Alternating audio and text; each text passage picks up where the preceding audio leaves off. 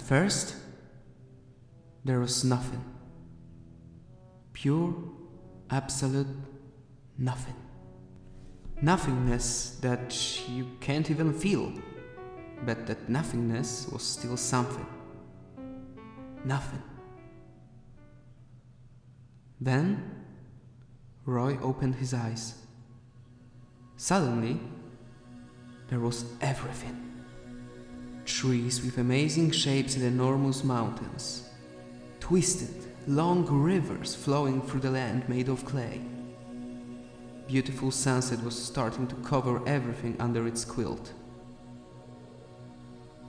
Roy fell in love with this place on his first sight. He noticed plasticine hills falling from air. He said to himself, "Am I witnessing the creation? Am I the first one to ever put a feet on this world?" He then decided to enter the nearest forest to fully appreciate the nature surrounding him.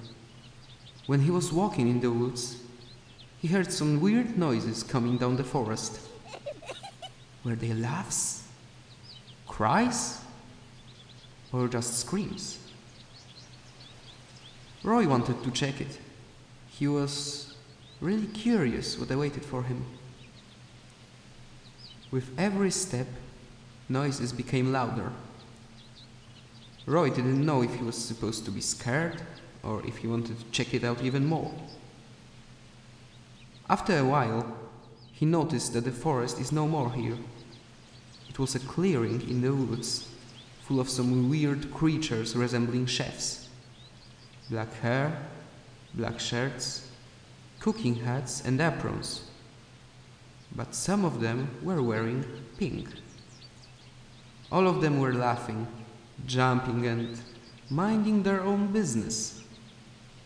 Roy smiled and decided to stay here and get some sleep.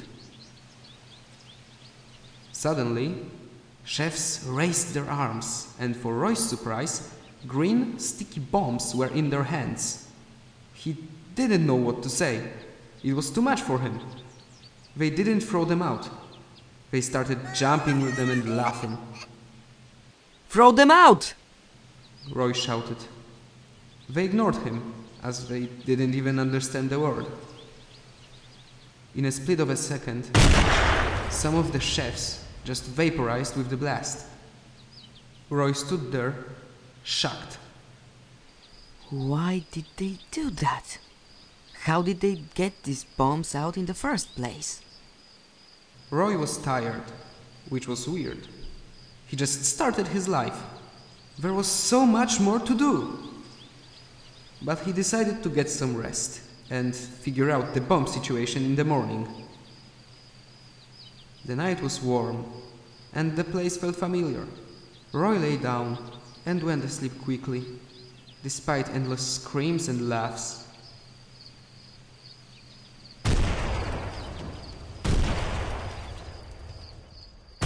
Roy opened his eyes and stood up. Everything was burning down. The forest looked like a massive giant castle, ready to collapse at any moment. He started to panic. He didn't know what to do. Then he noticed some woman kneeling on the grass. They were here. She said to herself.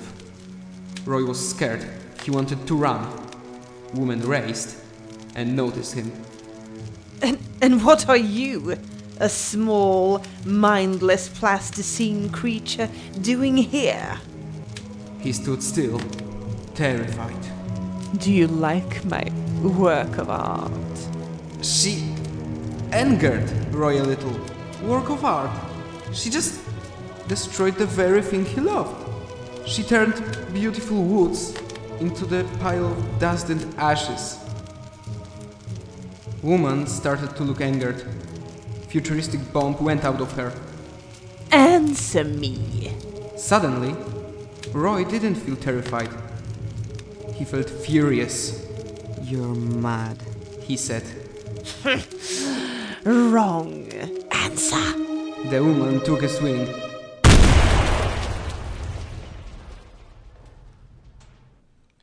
And then there was nothing. Pure, Absolute nothing. Nothingness that you can't even feel. And that nothingness really was nothing.